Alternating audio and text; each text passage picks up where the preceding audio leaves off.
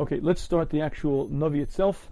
We'll start with reading the Psukim. What we're going to do is read the Psukim, explain a little bit, and then we'll look in the way the Mefarshim explain it and try to see, again, the lessons that we're supposed to take from the Navi. First pasuk begins, Vahidvar Hashem el Yonah ben Amittai lemar, and the word of Hashem came to Yonah, the son of Amittai, saying over. So this pasuk introduces us to Yonah. Now the question is, who is this person Yonah? We're told that it's Yonah ben Amittai, but we're not told, in fact, who he is, any of his history. We just meet him here, and he's given the Nevuah. So the Abarbanel and the other Rishonim explain, they quote the Gemara in Sukkah, that this person Yonah was somebody who we really met long ago. This was the person who, when Eliyahu needed food, he went to this woman, and that woman had a child, and that child ended up dying. Eliyahu did Tchias Amesim, brought that child back. That child is Yonah. What I'd like to do is spend a moment reading, not just reading, but really focusing on the story as it's told in Sefer Malachim, so we could get a little bit better background as to exactly who this Yonah was. So let's focus on those events as brought in the Gemara in Sanhedrin, Daf Kuf Yud Gimel Amud Aleph. The Gemara explains to us that the Klal Yisrael was sinning.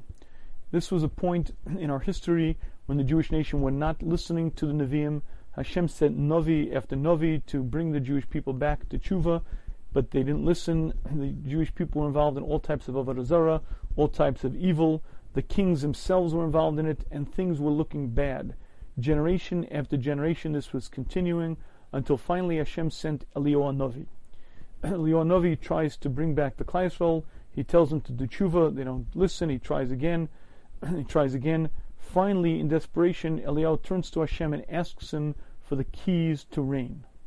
Now, the Gemara tells us that there are three areas that Hashem himself controls. There are some areas that Hashem will give over the control of those things to other forces, whether it be Sarim, Malachim, certain celestial, cerebral beings, sort of Malachim, but there's some things that Hashem himself only will always take care of. The three keys, the three areas that Hashem will not give over to other control, are the keys to birth, who will be born, and the keys to rain, which really is sustenance, michya, and the keys to death, or tchias amesim. Eliyahu was asking Hashem for the key to rain, and Hashem gave it to him. At which point Eliyahu made a decree, there shall be no more rainfall. And from that moment on, it did not rain in Eretz Yisrael. And a famine began. Now when the king found out, Eliyahu had to go into hiding. He went to the creek, and each day he was fed. The ravens would bring him food, and he stayed there for a while. Now Rashi explains that if it could be, Hashem was bothered, because the famine had begun, and the Klal Yisrael was suffering. They weren't close to Teshuvah, they weren't getting the message, but they were suffering, and Hashem felt badly. Hashem wanted to end this famine. Hashem wanted it to rain, but Eliyahu had the key to the rain. And so explains Rashi in Gemara, and Rashi in Navi also echoes this concept, that the rest of the events that were to unfold were done specifically so that Hashem could kaviyachol rest back, take back the key of rain from Eliyahu. At that point, the creek that Eliyahu was drinking from each day dried up, and Hashem comes to Eliyahu and says, "Go Sarfasa, there'll be a woman there, and Almana, she will feed you." Eliyahu goes there, he finds this woman, and he asks her for something to eat. She says she's so poor she can barely feed herself. She chops wood for some substance. She barely can feed herself and her child. Eliyahu says, "Give me from what you have to eat." And the woman gives Eliyahu from it, and Eliyahu says, "I promise you that if you'll give me this, you'll have more than enough to eat." And in fact, the woman does it, and miraculously, the little bit of food that she has lasts and lasts and lasts. She and her son are able to live. Eliyahu stayed there approximately a year. At some point during that time, the son of this woman, a young boy, dies. And this woman has a complaint against Eliyahu Navi. She, apparently the way Rashi explains it, she was a very, very righteous woman. And she understood that her merit would have protected her son. There's no question she knew that her son would be alive because of her merit. But because Eliyahu Navi was here, her merit paled in comparison, and because of that, she was not able to protect her son. At which point she turns to Eliyahu with a taina. "It's because of you that my son died. Is this the way you pay back good? Is this the way you pay back someone who's helped you? And if it could be, it was a Chilul Hashem. Eliyahu felt that it was a Chilul Hashem in the sense that here he was a Novi Hashem, he was representing Hashem, and through him came a bad. So he turned to Hashem and said, please, can I have the key to Tchias HaMesim? At which point Hashem said, listen, there are only 3 keys I keep. If I'm going to give my servant 2 and I keep 1, it's not right. You have to give back the key to rain. Eliyahu, because he was under duress, because he felt it was a Chilul Hashem, had to give back the key to rain so he could get the key of Tchias HaMesim. At which point Eliyahu did Tchias HaMesim on this boy. Now, we spent time in Shmuz number 209, whatever generation, dealing with why Hashem couldn't just say to Eliyahu Navi, I'm Hashem, Kaviyachal, just give me back the key. And that's because when Hashem gives a power to man, Hashem gives him. Meaning to say, when Hashem created Adam Rishon, Hashem put him into a position of power. You are the center of creation, you are the reason for creation. Pay attention, Hashem says to Adam Rishon, not to destroy my world. When Adam Rishon sinned, he literally destroyed the world, because Hashem gave the keys of creation to Adam. He gave him the power, gave him control, and that's the man's destiny. He's put into a position of extraordinary responsibility. He's able to climb to the heights, but on the other side of it, if he fails, he literally destroys himself and the world, because Hashem created the world for the purpose of man. The world serves man, and when man fails, he doesn't just fail himself and doesn't just ruin his own neshama, he ruins the world itself. When Hashem gave the keys to Eliyahu, what he was doing was he was giving some element of control to Eliyahu. Meaning to say, Eliyahu was given some element of control over this world, and that control was given to him, and if it could be to allow for Bechira, Hashem would not pull it back. The only way Hashem could get it back is with this whole ruse. This woman's child's going to die, you're going to need the key to Tchias HaMesim, at which point we'll exchange keys. But it's illustrative of when Hashem puts man into a position of power, the control that man is given is actually frightening and inspiring. But whatever the case, that child who would live through Tchias HaMesim, his name was Yonah. And that Yonah is the person who we're going to be reading about in this Navi. And that's Yonah ben Amittai. Chazal tell us his father's name wasn't Amittai, but that Amittai actually referred to either the fact that he was the son who was brought up by Eliyahu, or Amittai because every word that he said was true. The point being, though, that he became a student of Eliyahu. He became a Ben Novi, he became one who learned the process of Nevi'us through Eliyahu. He became a Talmud of his. After Eliyahu left, then he became a Talmud of Elisha. We're introduced to him as Yonah ben Amittai, but this person is a very great individual, a person who reached tremendous levels, a person who is literally a Dovik Ba'Hashem. Pasuk Beis continues, Hashem says to him, Kum lech el Ninveh ha'ir ha'gedola. Go to the large city, the great city, get up and go to the great city, Ninveh, ukara eleha, and call to it, ki also ra'asam lefanai, because their evil, their iniquity has risen in front of me. Now, it's interesting here, Hashem tells this Navi, go up, stand up and go to Ninveh, the large city, call to them, because also ra'asam lefanai, their evil has come in front of me. Basically, Yonah is being told that Ninveh is to be destroyed. Also, ra'asam, the Al-Sheikh explains, the pasuk says, their evil has risen up to me. He explains because each action that a person does creates a malach. Each action that a person does, and certainly the city does, creates certain spiritual forces. Those spiritual forces came up in front of Hashem, and if it could be, they went well beyond the limit. They went well beyond the limit, and at that point Hashem said, I have to destroy Ninveh. And the reason why Hashem sent Yonah was to be the Navi, to be the prophet, to tell Ninveh that if you don't do Teshuvah, Hashem is going to destroy the city. Hashem wanted Ninveh to do Teshuvah, and that's in fact why Hashem sent him to do Teshuvah. Now, you would imagine that a Navi Hashem, one who understands the goodness of Hashem, the kindliness of Hashem, one who's dovek to Hashem, one who follows Hashem's every commandment, would be willing and happy and joyful to go fulfill the commands of Hashem. Yet in the very next pasuk we're going to find out that not only didn't Yonah go, he runs away. He runs away, and the question is why? Why did Yonah not want to give this nevuah? So the Rishonim, the Ibn Ezra, the Radak, the Abravanel, all explain that Yonah understood that something was going on here. You see, Hashem sends Nevi'im to the Jewish people. The Jewish people have a unique, specific destiny and have a unique relationship with HaKadosh Baruch Hu. Hashem does not send Nevi'im to the Gentile nations. It's only to the Jews, because the Jewish people are Hashem's Am HaNivchar, Hashem's chosen people, and Hashem never sends a Navi to the Goyim. Yet this time, Hashem was sending a Navi to a Gentile nation. And if you look, the Radak says, we won't find any other place where Hashem sends a Navi to tell a Gentile nation to do Teshuvah. And when Yonah understood that he was being sent to tell a non-Jewish nation to do Teshuvah, he asked the question, why? Why is Hashem sending me?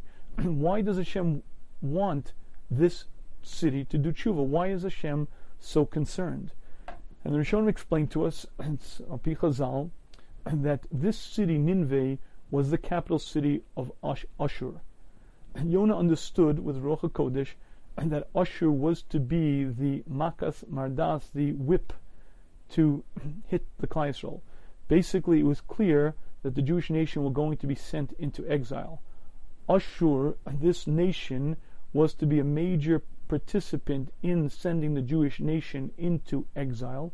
The problem was that Ninveh, the capital city, had sinned to such a great extent that the Midas Hadin, the attribute of justice, demanded that they be destroyed.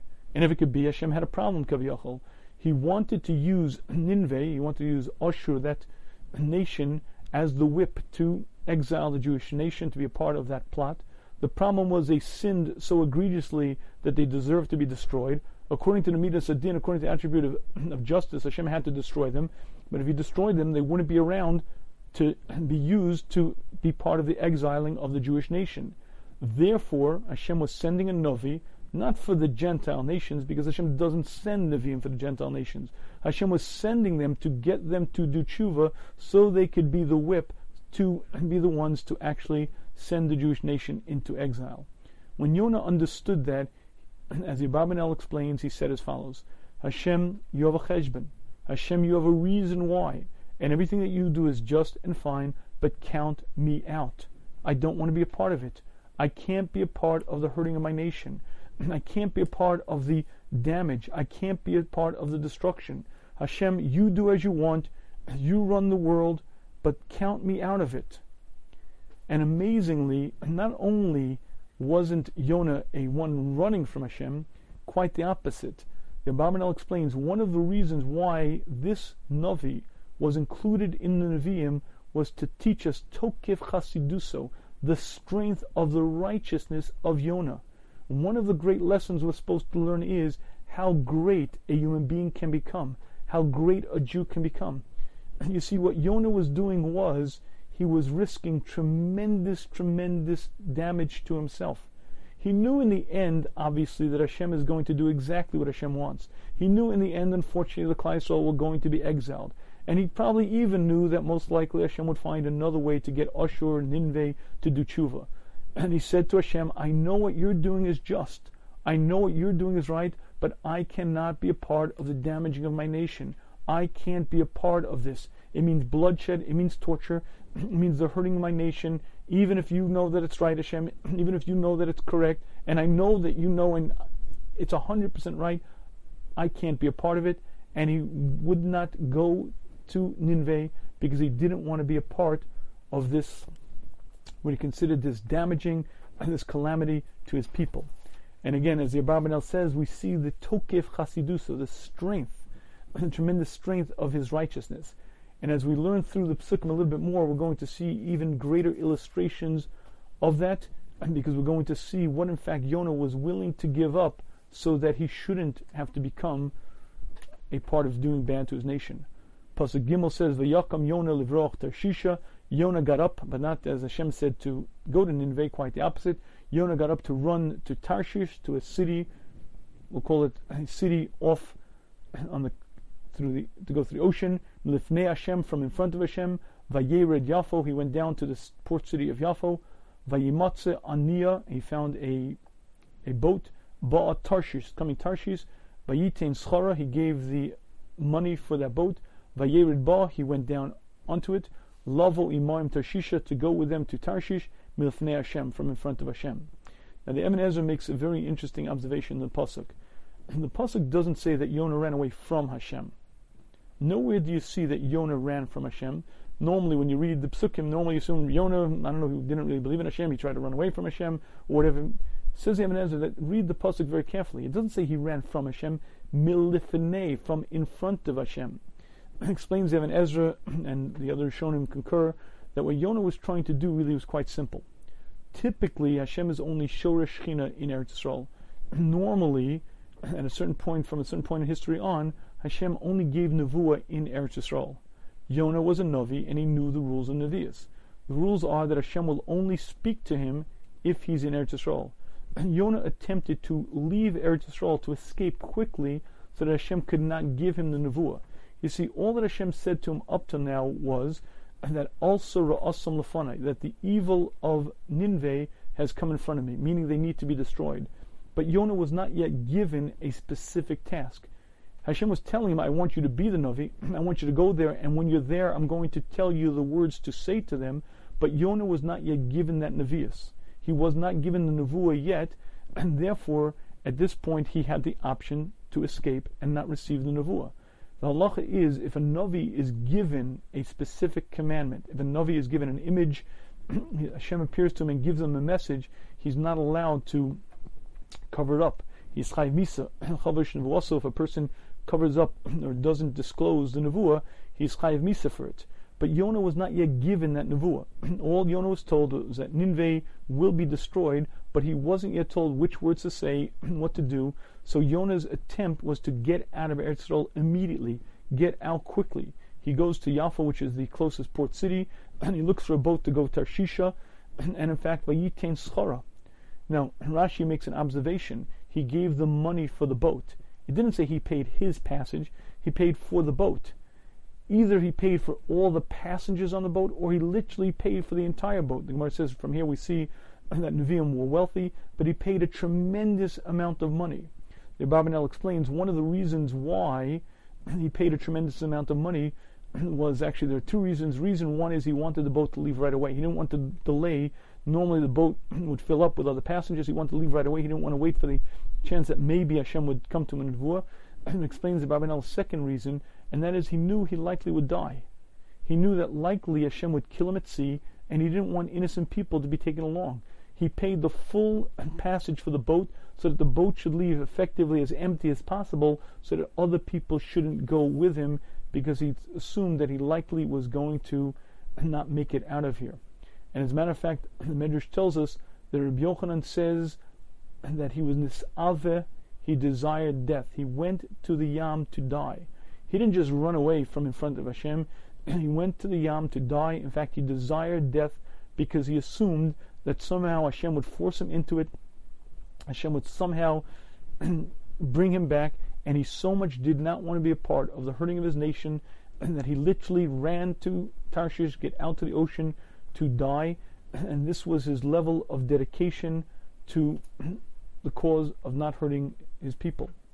The next pasuk says, Hashem heitil ruach gedola. Hashem brought a powerful wind, elayam, to the sea, vayisar gadol bayam, and it was a tempest, tremendous undoing in the sea. Vaniach hishav lishaber, and the boat thought to break. Now, there are a few redundancies in this pasuk. The first is that it says Hashem brought a powerful wind to the ocean, and there was a tempest. Now, simply, the pasuk could have told us that there was a tremendous hurricane, typhoon, some huge waves crashing. But the pasuk says two things. One is Hashem brought a powerful wind, and there was this huge waves, this tempest happening. Explains the Rishonim that actually what was happening was two things. One is this boat was being rocked back and forth, huge breakers, huge waves, smashing it back and forth, to the extent that it looked like it was going to break. But additionally, there was a wind. You see, the first thing that the sailors tried to do was to take this boat back to port. And port is usually protected. In the port area, there isn't as much exposure to the wind. But astonishingly, not only was there a huge tempest where there were tremendous up and down waves coming crashing, but additionally there was a specific wind coming from the shore, blowing them out back into that area, so that every time they tried to navigate out of it, they were blown back into it. But even more telling, Pirkei de Rebbe Elazar makes an interesting observation. What does it mean, va'haniyach hishavel hishaver?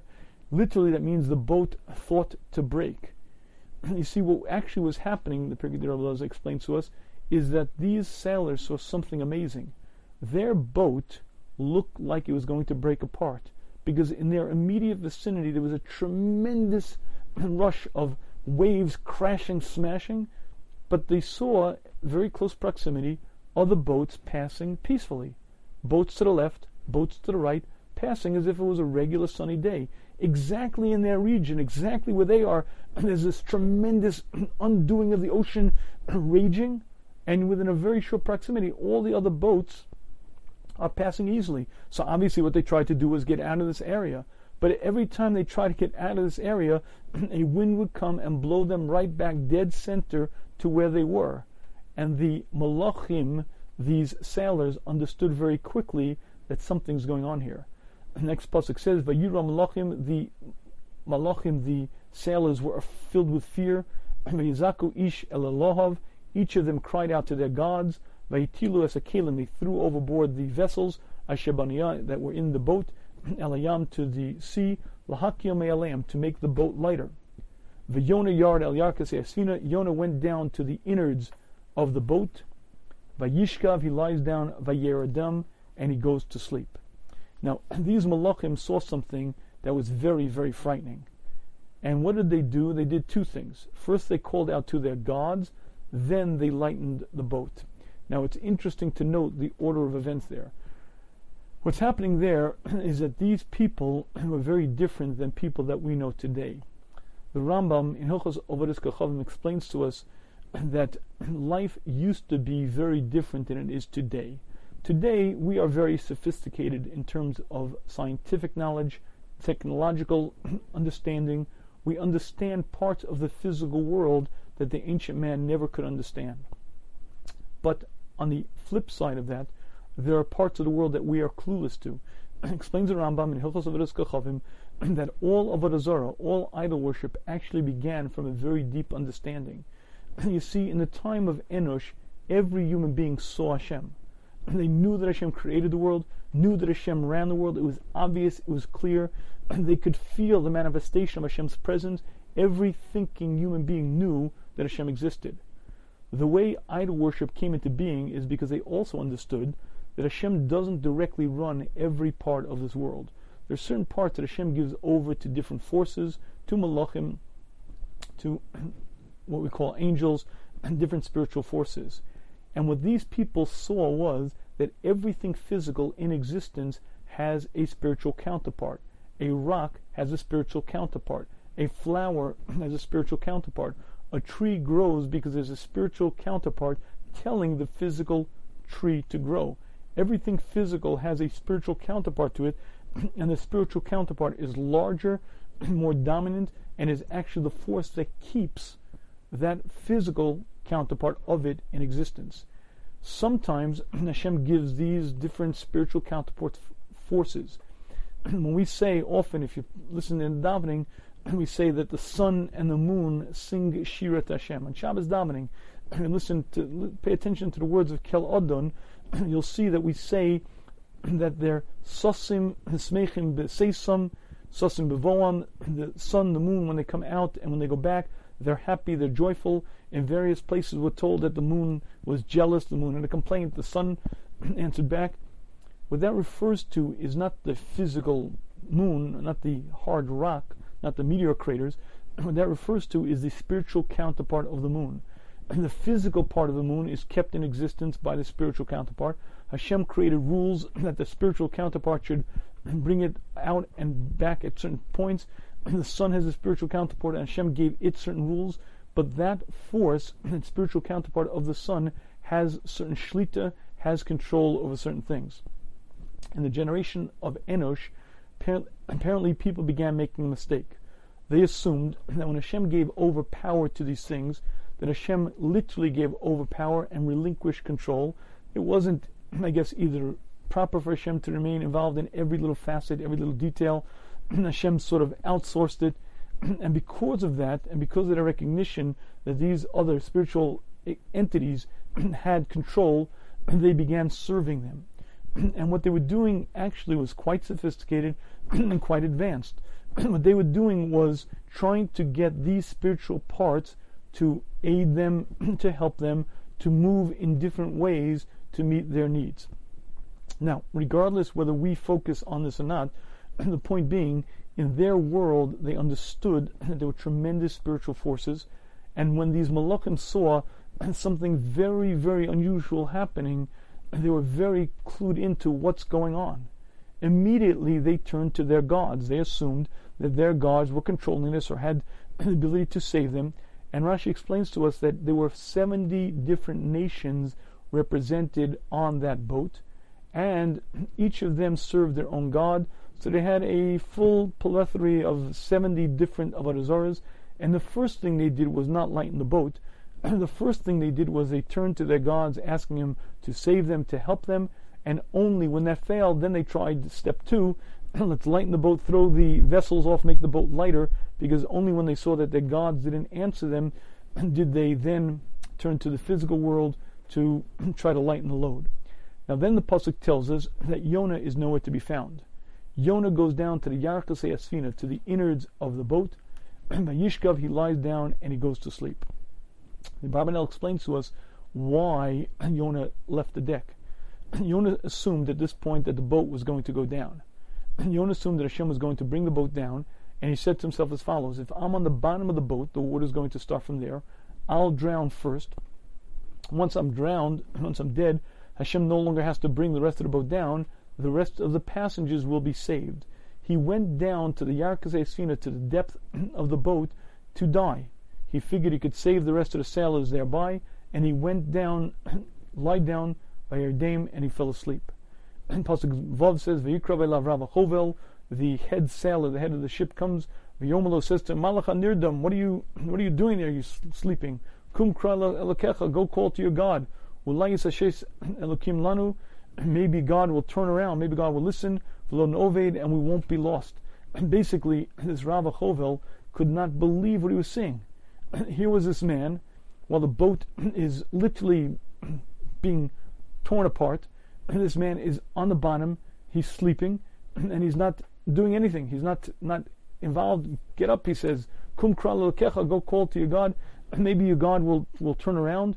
Maybe in fact he'll save us. Vayomru ish re'eu, each man said to his friend, L'chuven apila goralos, let us go choose lots. V'neida'a b'shel mi hara azos lanu, and we'll know because of whom is this bad. Vayipilu goralos, they each pulled lots. Vayipal agoral ayona, and the goral fell on Yonah. Now, two things are very interesting. All of a sudden, these men are drawing lots to see who's the cause of all this trouble. One issue. And issue number 2 that's interesting is the pasuk says Vayipilu goralos. They drew many lots, many lots, and the goral, the single lot, Vayipal agoral ayona, the single lot fell on Yonah. Explains the Rebbe Lazar, the Rishonim quoted, that actually was happening was they understood there was too much unusual going on here. Our boat alone, these were calm waters. There never were storms here. There never was this type of activity. Our boat is caught in this sudden, unusual storm. All the other boats are fine and dandy. They're going about their business as if nothing's happening.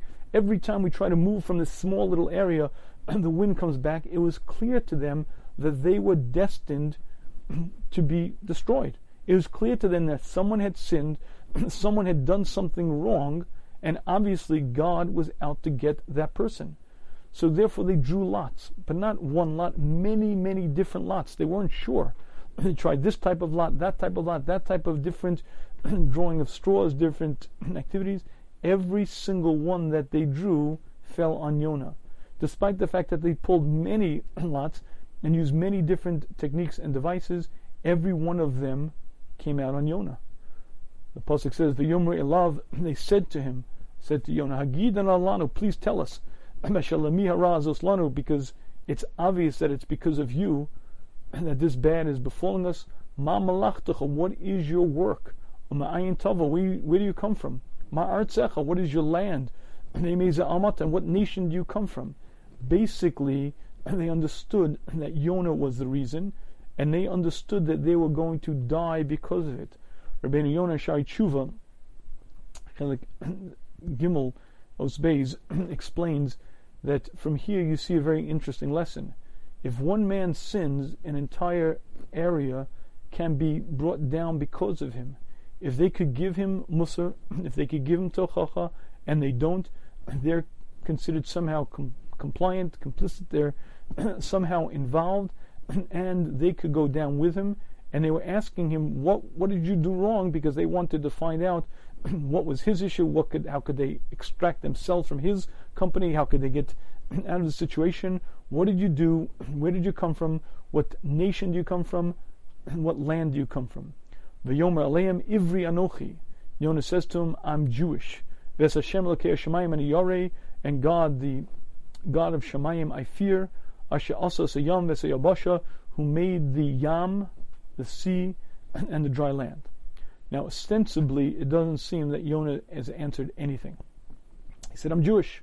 They asked him, what was your sin? He said, I'm Jewish, and I fear God. And the Radak explained that he was actually answering all of their questions. What Yonah was saying to them was, you asked me what was my malacha, because you're asking what type of ramayas, what type of thievery, trickery am I involved in? I am a Jew. I trust in God. Jews are honest. I don't steal. I don't cheat. I serve God, the creator of the heavens and the earth. And he also explains the Rishonim, that I am not listening to Hashem. Hashem sent me on a nevuah, and I've decided not to listen to him. I'm not touching him. Now again, it's an interesting aside to note that the way the Radak learns a pasuk, when they say to him, what is your work? What's your malacha? Meaning, are you involved in some kind of thievery or trickery? His answer is, of course not. I'm Jewish. A Jew is honest. A Jew serves Hashem. Obviously, I'm not a thief. Very interesting aside to note that is the hallmark, the bellwether test of whether you're Jewish. A Jew is honest. That's almost the definition. But in any case, what Yonah was saying to them was that I have been given a nevuah and I'm not listening. Vayura nashim yira gedola. The sailors were filled with tremendous fear. V'yomer elav mazel sasisa. What have you done? And explains in Sudas David, they couldn't believe what he was saying. If your God created the heavens and the earth, your God runs the oceans and the dry land, and he told you to do something, how could you possibly disobey? Ki yadu anashim ki lefnei Hashem hu boreach, because the men knew that from in front of Hashem he's running away. Ki higid lahem, because he told them, again as the Rishonim explained to us, he didn't just tell them that he's serving God, he said that he's a servant of God, God sent him on a particular mission, and he's not listening. He's running milafnei Hashem. He's running from in front of Hashem. He doesn't want to get that nevuah. And they said to him, what are you doing? How could you possibly do that? And what are you thinking? Vayomru elav, they said to him, Man nasa lecha, what should we do, lach, to you? V'yishto kayam mi'aleinu, and the sea will be silent from us. Ki hayam holech v'soer, because the yam, the sea, was becoming more raging, more tempest, meaning not only wasn't getting less, the seas were raging further. It was getting more and more rough out there, and it's very clear that the boat would soon go down. The question to him was very very simple. What could we do? What could we possibly do to change this, to make the yam be shosek? V'yomer leim, he said to him, Sa'uni v'tluni elayam, pick me up and throw me into the sea. And the sea will be silent from you. Ki yodea ani, because I know, ki b'shali hasar hagadol hazeh aleichem, it's because of me that this great tempest is upon you. Yonah is saying to them, pick me up and throw me into the yam, and you'll see that the yam will be quiet. The Pirkei de Rabbi explains, and again this is brought in the Rishonim, what he was saying to them was, you don't believe me, right? You don't believe me that it's because of me? Test it. Try it. Throw me into the ocean and see what happens. And in fact, the Pirkei de Rabbi explains that what they did was they tied a rope around Yonah's waist, and they slowly dropped him into the sea. As soon as he was in the sea up to his thighs, the tremendous waves, the breakers, the crashing stopped. There was silence. And they picked him up. And when they picked him up out of the Yam, it began raging again, raging, storming, and the boat being tossed back and forth. And they lowered him again to his waist. And when he got to his waist, again, Vayishtok Yam, the Yam was silent. They picked him back up. And again, the sea begins raging, tempest, sailing, smashing the boat back and forth.